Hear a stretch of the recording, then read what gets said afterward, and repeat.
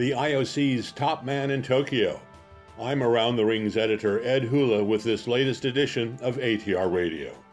Today we're speaking with John Coates, chairman of the IOC Coordination Commission for the 2020 Olympics. Mr. Coates, an IOC vice president, is also president of the Australian Olympic Committee and was one of the leaders of the 2000 Olympics in Sydney. This week he's been in Tokyo for the debriefing on the Rio Olympic Games that's been followed by the third meeting of the Coordination Commission. We started with a debrief, and I don't know what you've heard, but we think it was very successful. We were very pleased with how seriously the Rio group took it and how serious they were in participating. Very well received, particularly by Tokyo. They had most people here, but of great benefit for Pyeongchang and for Beijing. Then we had the meeting of the four-party political working group, which I'm sure we'll talk about in a minute. And then we started the Coordination Commission yesterday, and that was a good day, and we have another day of that, and then we complete and pack up, and we go and report on all of this to the IOC Executive Board next week. Yeah, plenty to tell them about. The big story hanging over Tokyo this week seems to be the efforts to hold the line on costs. You mentioned the working group that met for the decisions on the venues. And while you decided to reduce the seating in the swimming venue, so far there's been no decision on what to do about the volleyball venue, and then you have the rowing venue remaining in Tokyo. To what degree have you made cuts as a result of these decisions? Yes, there were three venues that the Tokyo municipal government and the new governor wanted to review. The review of the aquatic centre saw it reduced from 20,000 capacity to 15, and saw a saving in scoping, seating of $169 million US. The rowing, they looked at an alternate venue seriously, but concluded that the existing venue for rowing and sprint canoeing at Sea Forest was better, more proximate, better for the athletes, and better financially by the time you would have to build temporary village for athletes out at Nagamura, accommodation for technical officials. You'd have to get spectators in there. What do you do with the media and everything? So it came down in favour of the existing Sea Forest, what they call, but they did a lot of work on further work on scoping and design with the federations, and they've taken another $193 million US off the cost of that venue. Then there's no decision on whether volleyball will be at a new venue called Ariake, a new arena, or it will go to Yokohama. But if it stays at Ariake, they've already rescoped that and redesigned that and found another 60 million savings. So the work, at worst, this exercise on the venues has found another 422 million saving on top of the 1.8 billion we previously made. So that's a very good outcome. The governor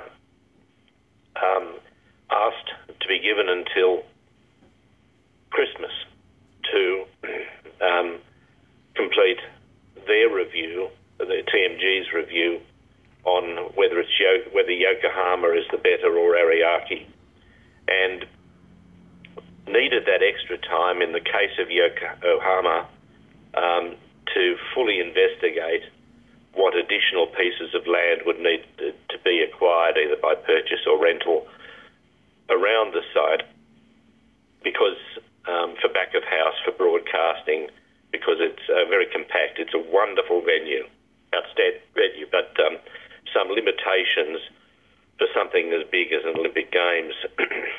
look at access. For the athletes, it's 30, 40 minutes away. That's less than the drive for the basketballers to Satami, which is 1 hour away. So that decision will be taken. So far as Ariake is concerned, there's a very strong push from the Japanese Olympic Committee and the ball sports and even ice hockey for that venue. They're keen to see a legacy, an indoor centre legacy from these games, and those sports in particular. There's some more, so there's the legacy argument in favour of Ariake, even if it costs a little more. But at the same time, the Tokyo Municipal Government is also looking at our suggestion whether they may not be able to get a private partnership going here by selling now the management rights in return for a capital sum.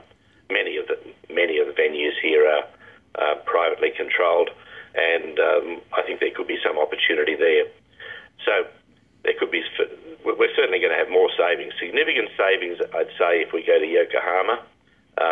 More savings still potentially if they stay at Ariake. You mentioned the Tokyo governor, Koike. You're going through this review of these venues in part because of the initiative she started a few months ago when she became governor and wanted to cut costs further. What's she like to work with? Very, very good. I think we had a wonderful relationship with the previous governor, but this governor wants the Tokyo Games to be a great, great success, and she's absolutely committed, and one shouldn't misunderstand her motives. In respect of the budget generally, she's just very anxious, as is the IOC, that there's no waste. This is a city that can pay for the games at whatever cost, but that's not doing the right thing by the Tokyo taxpayers. That's not doing the right thing by the IOC. Certainly not the right thing when it will lead to misconceptions about the cost of running the games. So the other issue that we dealt with at the four-party political working group was the Tokyo Municipal Government, Tokyo 2020 Organising Committee, and to some extent the government were happy in terms of budget to say, well, let's have a ceiling of $20 billion. That was after we'd worked with them to find some $3 billion in savings. We refused to accept that. We've noted it. We refuse to accept it for the reasons I've said. We think that there are other significant savings to be found, and we don't want to give a misconception, Ed, as to what the cost of running a games is. The other thing is we were very disappointed that they, notwithstanding all of the work that our finance department's done with them, disappointed that they still aren't breaking the budgets up into operational games costs and then venue and then other. We've got to get the message across there that in terms of operational costs, games costs, it will be around $5 billion. It will have a contribution from the IOC, which in the case of Rio was $1.5 billion, so let's expect it to be a bit more. It will have national sponsorships, which they're now up to 42, and they're approaching $3 billion in national sponsorships. And then it will have, of course, the ticketing, so it will cut even. But the IOC wants to make sure those messages are getting across. I also have asked them to split off, notionally, the the additional cost of the Paralympic Games, because whatever the cost of the Paralympic Games, the public are never concerned about that. But if they're going to cost, London was 10% of the operational budget, if they're going to cost $500 million to $750,000, then that's also worth noting.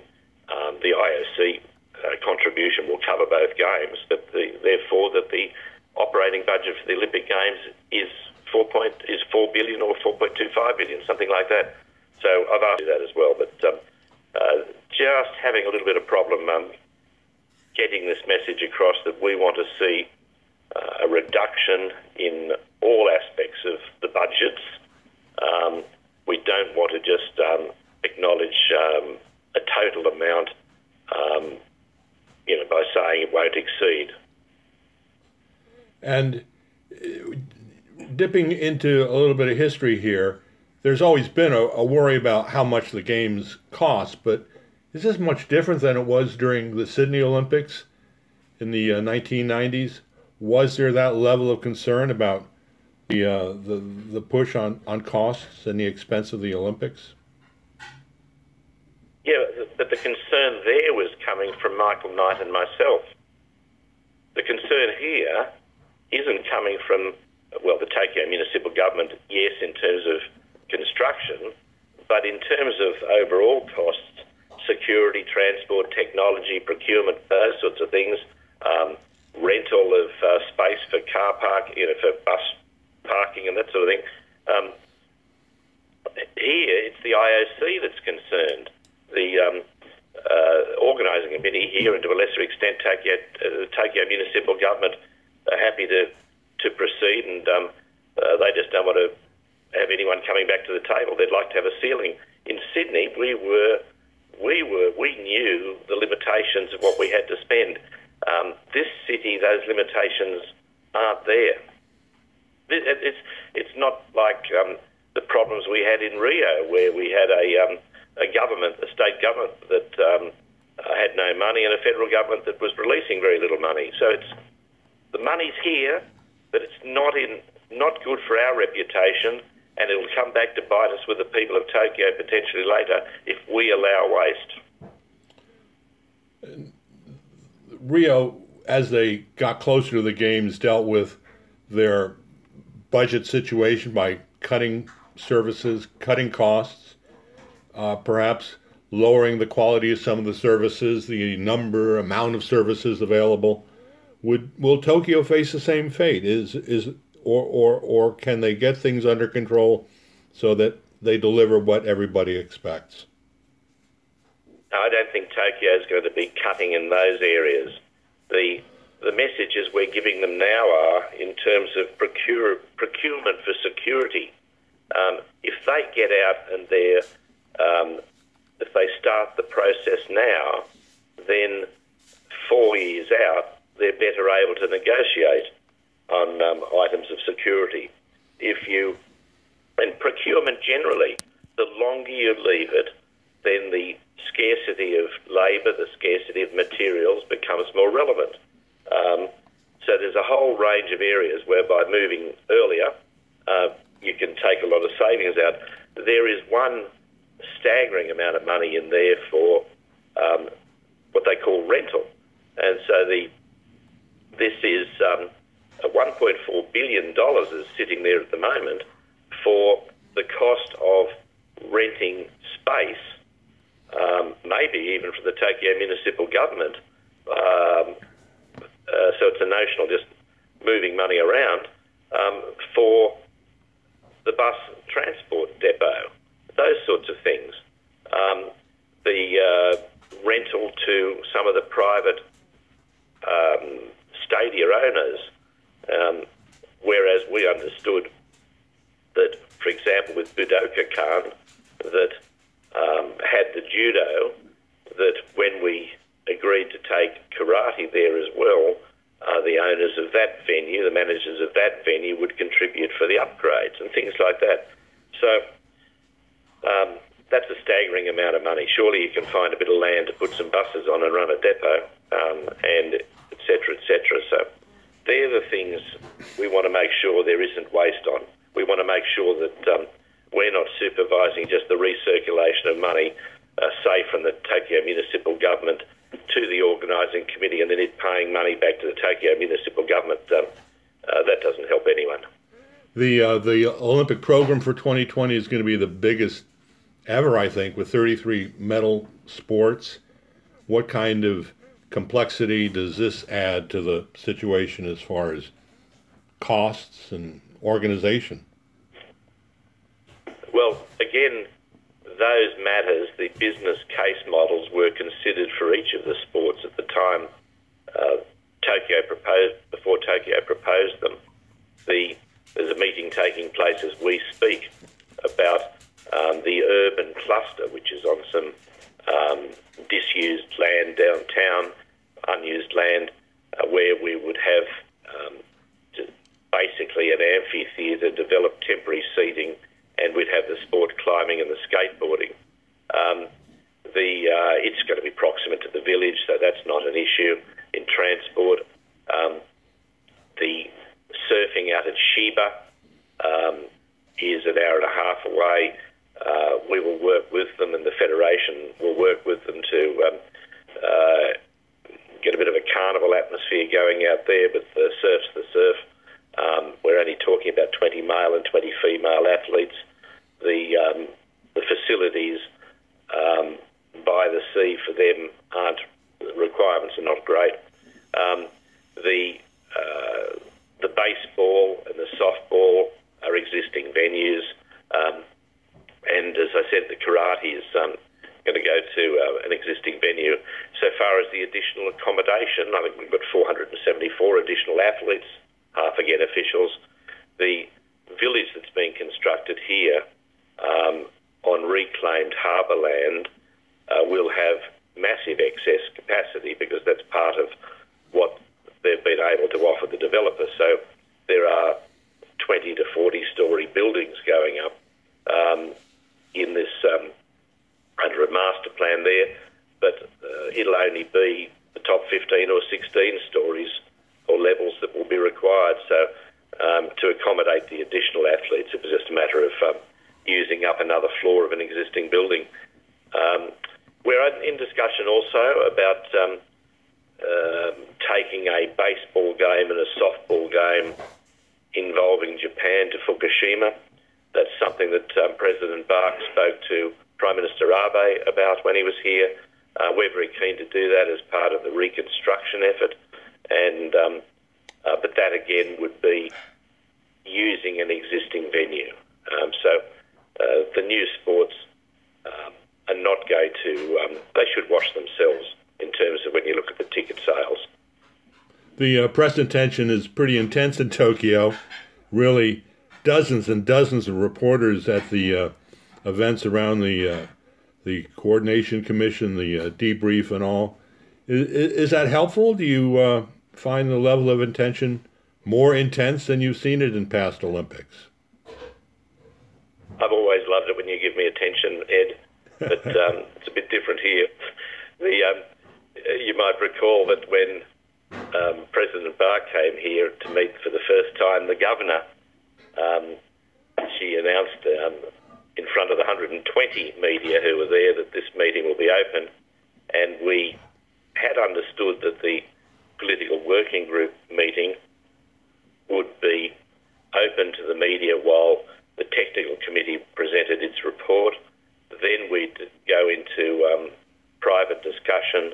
Then we'd do the conclusions with the media again.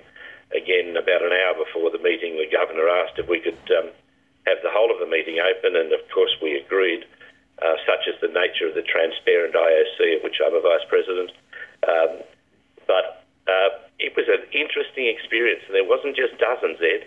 There were 200 media in the room for the whole of the discussion, and that was a discussion where no one held back. There was considerably different opinions over Ariake and Yokohama expressed between the Tokyo 2020 organising committee and the TMG. I chaired the meeting, but no one held back, and it was a very interesting exercise, and I'm pleased we did it that way. I think this governor has been appointed on a basis of transparency, wastage, all of those things, and that's not a bad thing for these games. John Coates, Chairman of the IOC Coordination Commission for Tokyo 2020 and IOC Vice President, thanks for being with us today on ATR Radio. This is Around the Rings editor Ed Hula. Thanks for joining us on this edition of Around the Rings Radio. Good day.